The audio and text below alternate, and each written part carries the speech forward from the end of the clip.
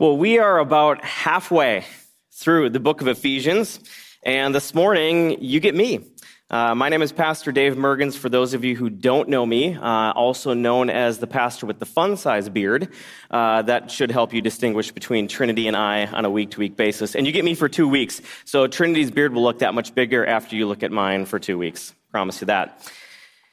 So halfway through Ephesians, we're looking today as Paul prays to conclude his remarks on chapters 1 through 3. And so I've titled the sermon Paul's Prayer, because that is essentially what it is. It is Paul praying. Before we get to today's text, let's begin with a word of prayer. Heavenly Father, I just invite you into this moment, that the words that Paul wrote, the prayer that he prayed, would become crystal clear to us in our minds, that your Holy Spirit would discern for us the wisdom embedded in the text this morning, that I could get out of the way, Lord, and that you could speak prominently from up front to all of us this morning. God, help us to think clearly and to see and be filled with awe for who you are this morning. In Jesus' name, amen. What is the biggest prayer you've ever prayed? Think about that for a second. What is the biggest prayer that you've ever prayed? Maybe it was for the health of a loved one or the salvation of someone close to you. Perhaps it was for a job or for some circumstance in life that this is very difficult for your family or a challenging time for your community. Barna, they're a group that does a lot of surveys on individuals, did a survey called Silent and Solo. And that was in effect because of the result of the survey about prayer lives of Americans. 82% of people pray alone silently, according to the survey. 13% of the people surveyed pray out loud alone. 2% of people pray with others. And another 2% pray in a church gathering setting of that sort. That's how people prayed as they surveyed individuals. The next thing they asked was, what do people pray about? At the top of the list, people prayed about things they were thankful for. Right? There's a lot of things that we're thankful for. And actually, I was surprised that made the top of the list. As a pastor, I typically receive prayer requests for concerns that people have. And so I thought that would have been. But Thanksgiving was at the top. The next thing that people prayed for was for family, for community needs, personal guidance, and then health and wellness. So as we go into Paul's prayer this morning, here's one thing that I know to be true about Scripture. Scripture cannot mean something to us that it did not mean to those who originally wrote it and received it. And as we examine Paul's prayer, what I really want you to just distill out of Paul's prayer this morning is what was on his mind as he prayed this prayer. Because his words reveal his heart. And so as we look at this prayer, you'll start to see some of these things. William James was one of the smartest people to have ever lived. He had one of the highest IQs, and he quoted this. He said, "Your life consists of what you pay attention to." I'd like to add a word to that. Your prayer life consists of what you pay attention to. And that really is true for us as it was true for Paul. That when Paul prays, we learn something about how he saw the church, how he saw who God was, what God was doing. And so Paul's prayer reveals something to us very powerful because it was a big prayer. What was on Paul's mind? Just a recap as we look back from chapter 1 in Ephesians all the way to where we are in chapter 3, verse 14 today. Paul started the book of Ephesians out, and you can open your Bibles up to the book of Ephesians because I'm really going to take us on a deep dive into some of the stuff that Paul was speaking to, and we'll flip back and forth all over the text today. But I want you to understand where Paul was going with this. So he began Ephesians by talking about who we are in Christ, which was really a prayer of praise and thanksgiving to God. And some of the realities of who we are in Christ: we're chosen, we're loved, We're adopted, we're blessed, we're forgiven.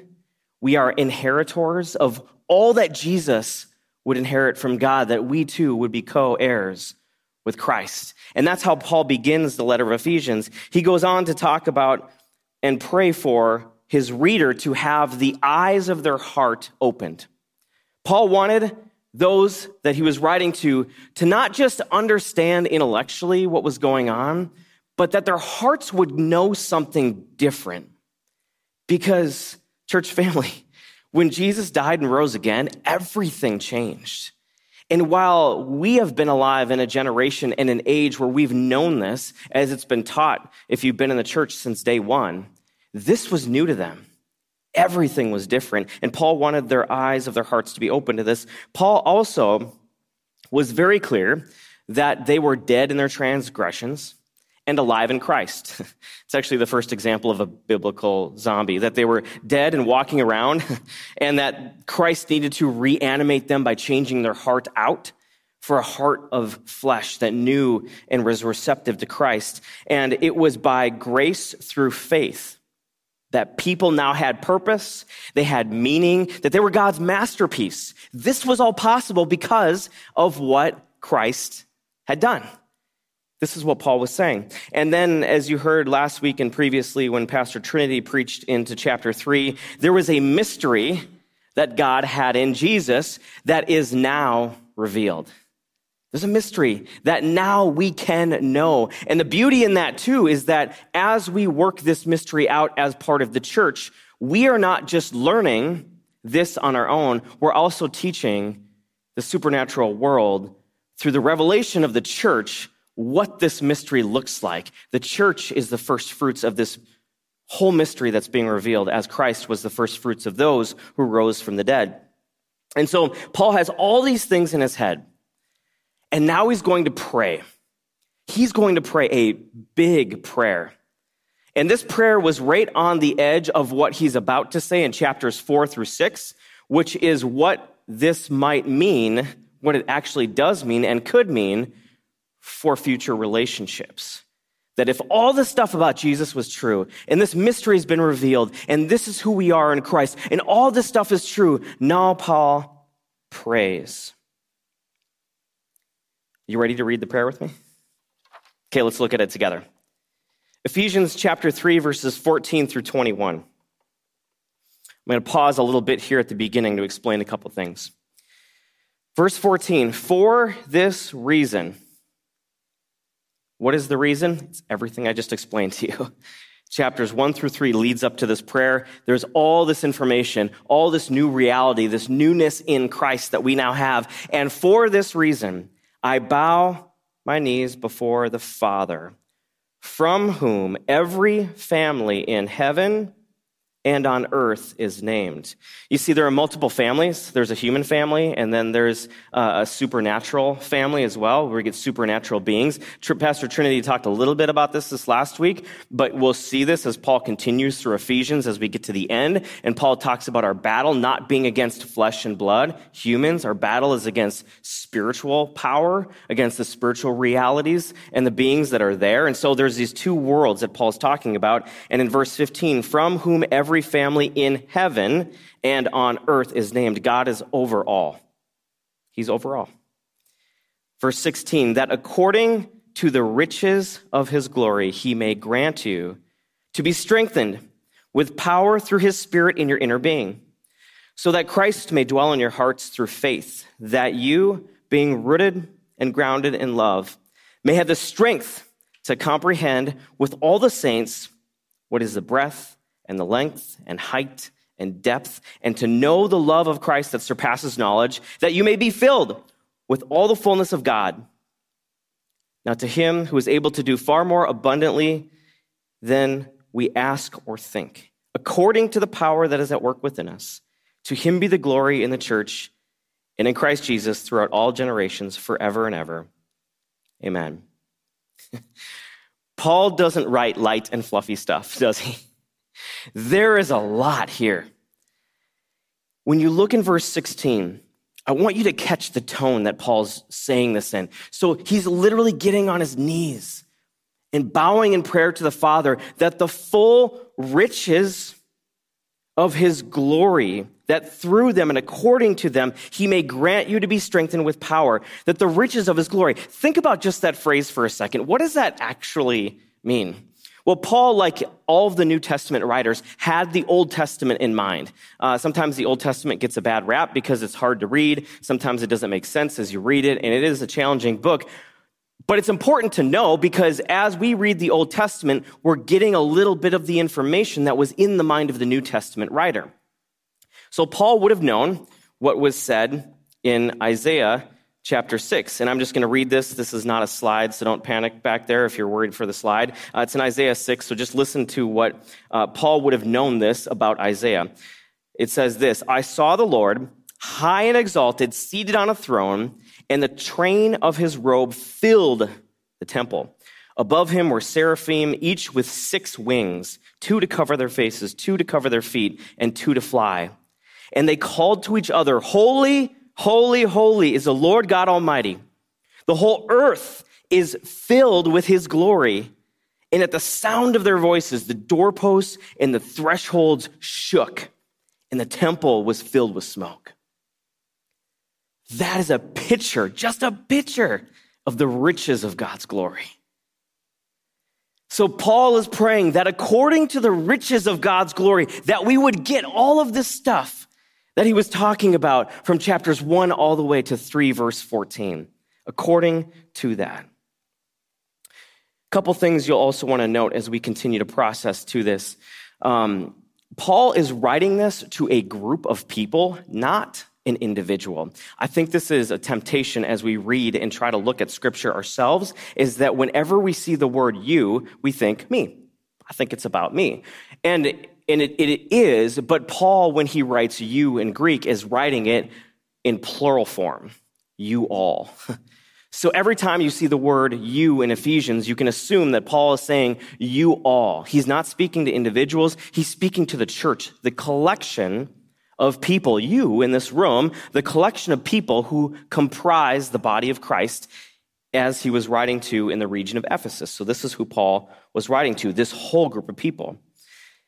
In this prayer, you'll also see, if you pay attention closely to it, the Father, the Son, and the Holy Spirit are all represented in these few verses. Paul is talking about all of God, his riches, his glory, his 3 persons, all of God being leveraged to all of you. That's what Paul is praying for. This is a huge prayer. It's a huge prayer. And so as I wrestled with this week and thinking about, okay, how do I present this? Typically, I generally get more, sometimes it's easier for me to do a topical sermon where I can just pick a topic and then exegete passages of scripture and talk about a topic. But as we've been going through Ephesians, now we're to a part that is so dense and there's so much we could talk about. I want to cover 3 specific movements in this prayer because there are 3 things in here I believe that would be helpful for us to meditate on and think about this morning as we dive into it.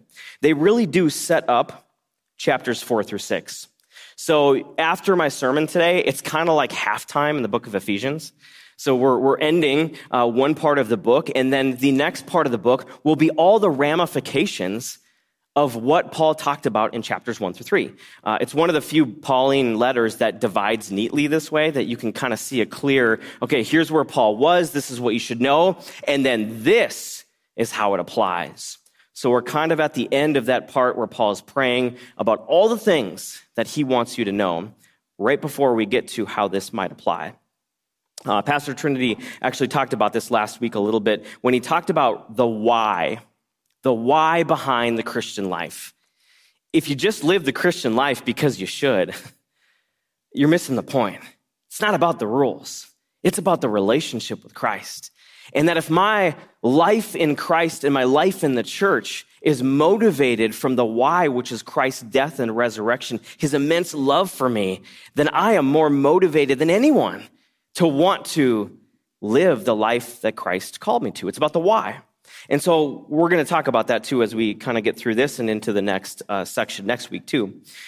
But look at verse 16. that according to the riches of his glory, he may grant you to be strengthened with power through his Spirit in your inner being. This is an incredibly radical statement by Paul. It's incredibly radical. Why? Because the group of people that he was writing to grew up with a worldview that spiritual beings, God, if you were a Jew, is who they worshiped. Other gods, if you were non-Jewish, they worshiped. They believed that those spiritual beings and their spirits resided in idols and temples. That's what they believed. That's why they would worship idols. That's why the Jews would go to the temple. That's why there was the Holy of Holies. We know that when Jesus Christ died on the cross, that the curtain, the veil was torn, separating the Holy of Holies from everyone else. But the worldview had predominantly been up until this time that God's Spirit didn't reside in people. He resided in his temple. And that's where people would go to worship. So when Paul says that he's praying for you all to be strengthened with power through his Spirit in your inner being, he's making a bold statement here. He's saying that God's Spirit can and does dwell within people. God didn't intend it to be in the temple forever or in an idol forever or represented elsewhere forever. He intended his Spirit to be through the people of Israel, proclaimed to the nations, and then eventually it was through Christ, who after his death and resurrection sent the coming of the Holy Spirit. God intended for his Spirit eventually to be in and through us. And we know that if we go all the way back to Ezekiel chapter 36, where this is talked about in the Old Testament. Paul also would have known this. It says this, "Therefore say to the house of Israel, thus says the Lord God, it is not for your sake, O house of Israel, that I'm about to act, but for the sake of my holy name, which you have profaned among the nations to which you came." So just pausing there for a second, remember Israel was God's chosen people. They were meant to be the essence, the scent of God to all the nations, but they mixed worshiping God with worshiping other idols. So then we get to verse 23. "And I will vindicate the holiness of my great name," because God's name doesn't dwell with sin. It doesn't dwell with idol worship. It doesn't dwell with anything but the purity of a love for God and a worship for God. But they profaned it, "which has been profaned among the nations, and which you have profaned among them. And the nations will know that I am the Lord, declares the Lord God, when through you I vindicate my holiness before their eyes." Verse 24, "I will take you from the nations and gather you from all the countries and bring you into your own land. I will sprinkle clean water on you, and you shall be clean from all your uncleanliness. And from all your idols I will cleanse you. I will give you a new heart and a new spirit, and I will put within you. And I will remove the heart of stone from your flesh and give you a heart of flesh. And I will put my spirit within you and cause you to walk in my statutes and be careful to obey my rules." God, through Ezekiel, told his people, there's going to be a day. There's going to be a day where God's Spirit will dwell within you.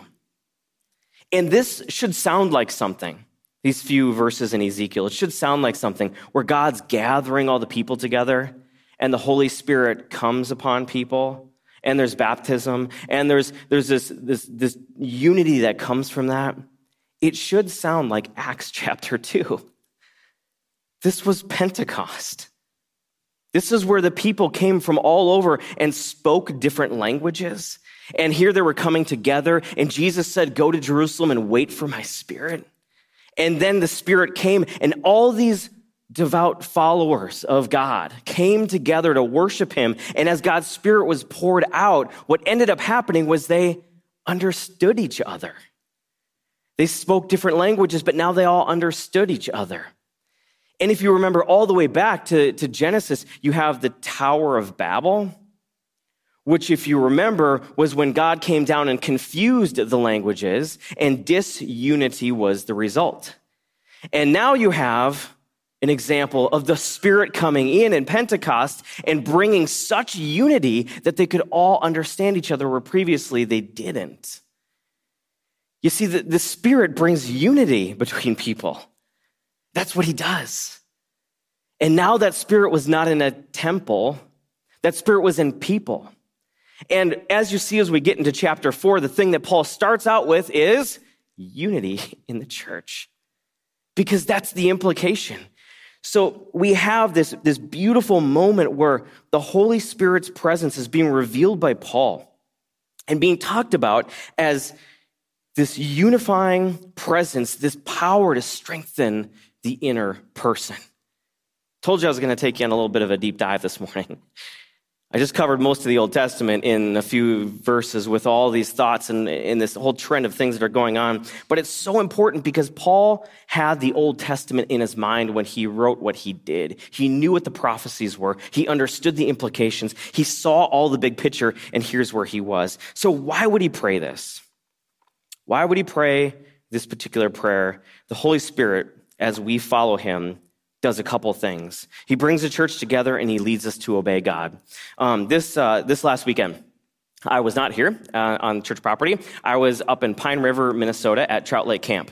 And I was at Trout Lake Camp with a bunch of middle schoolers. We had 37 middle schoolers and a bunch of adult leaders in a group of over 300 students and leaders from various churches all over. In fact, that's where 3 of our white roses came from, was from God's work in the lives of 3 middle school students who were on that trip, which is phenomenal. And as I was on that trip, we had some free time. And on this free time, there's this high ropes course that they built. And it is 4 stories tall. It's not for the faint of heart.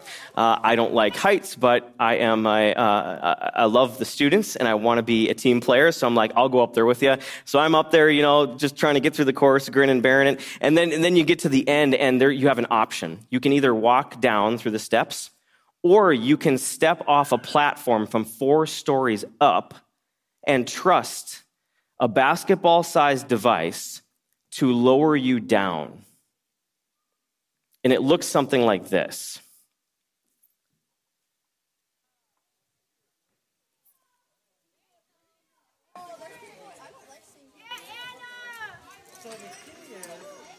Yeah, that's my daughter, Hazel, who just jumped off there. She made it look easy, but let me tell you, when you are 4 stories up, looking down, and the person up there is like, okay, read the instructions to me out loud so you understand it, and then he coaches you on what to do, and then he says, get to the edge of the platform, and he says, I'm going to count to 3, and then I want you to step off the platform. That is a moment where you have to put faith in somebody. Because your heart's pounding 1,000,000 miles an hour. And trust me, there were people who went up to that and were like, nope, I ain't doing this. And they walk back. But see, that's the role of the Holy Spirit in your life, is like the individual who was up there coaching us as we got to the edge of the platform saying, here's what I'm going to have you do. I'm going to hook this up to you. You're going to read these instructions. I'm going to have you get to the edge of the platform. You're going to step off and the auto belay will catch you and you will lower yourself down. And so in that moment, you had to have faith. But you had this person right there by you saying, it's okay. Take this step. You'll be fine. You'll do it. And of course, by this point, that individual had trained you on how to get through the ropes course. They'd worked with you. You had a little bit of trust in them because everything is worked up to this point. So when you get to this moment, you have just enough faith to step off. And that's like the Holy Spirit's power in our lives. He allows us to live for God in ways we previously were not able to because of his presence in our inner being. That's what he does. Galatians 5:25 says it this way. If we live by the Spirit, let us also keep in step with the Spirit. Something about our church I want to clear up. One of our values here at Alexandria Covenant is that we are a Spirit-led church. What does that mean? By tradition, we are not overly charismatic. We're not extremely emotional in worship, nor is our tradition. But hear me closely. Spirit-led is not simply about emotions. It's not simply about charisma. Being Spirit-led is having a resolve and a willingness to obey God's Spirit. That's what Spirit-led is. is that when the Holy Spirit is present in your life and he nudges you in a direction, sometimes that is emotional, sometimes that is charismatic, but not always. Being Spirit-led is listening to, being sensitive to, being a temple in which the Holy Spirit can dwell in your life, in your inner being, and paying attention to him and letting him say, it's okay, you can step 4 stories up, you can step off, you'll be fine. That's what it's like. In the covenant tradition, the question was always this: how was your walk? How's your walk going? Because we must keep in step with the Spirit. That relationship that builds confidence that when he moves us, and we move. The second component is this. It's to comprehend the dimensions of God's love. In verse 18, he talks about, Paul says, the language here, the breadth, the length, the height, and the depth. All 4 of those words are measurement words. They're all about spatial dimensions. So in order to catch the dimensions of God's love, we have to measure it somehow. Comprehension that comes from seeing the big picture. You can't measure something if you just go up to it and measure a part of it. You have to see the whole thing in order to get the full picture of what it is. So how do we measure all the dimensions of God's love as Paul prays about it? This May, my family and I went to the Ark. In fact, you'll see a picture on the screen behind me. This is my family and I. We were on a road trip and we decided we're going to go see the Ark. And I know you're distracted by my cute family and my tiny beard, but behind me, you'll see the Ark. This was the Ark, or a replica of the Ark, that we went to go see. Maybe some of you have seen this. And it was done in such a way to give you just some picture of the scope of this ark. They took their best guess based on what the Bible said. They recreated it, and they'd say all throughout there where they took creative liberties and figured it out. But the point is that you got a better picture of what the ark was like by going to see something that was measured out. So how do we comprehend God's love and measure it out? Verse 18, you'll notice it says, with all the saints. Paul's prayer is only realized if it's done tangibly within the church. Folks, you can't understand God's love by yourself. That's not how we were made. We were made to understand God's love in community, in church, and that's not simply church attendance. 1 Corinthians 12, 4-7 says it this way. Now there are varieties of gifts, but the same Spirit. There are varieties of service, but the same Lord, varieties of activities, but the same God who empowers them all in everyone. To each is given the manifestation of the Spirit for the common good. Do you see why God gave us spiritual gifts?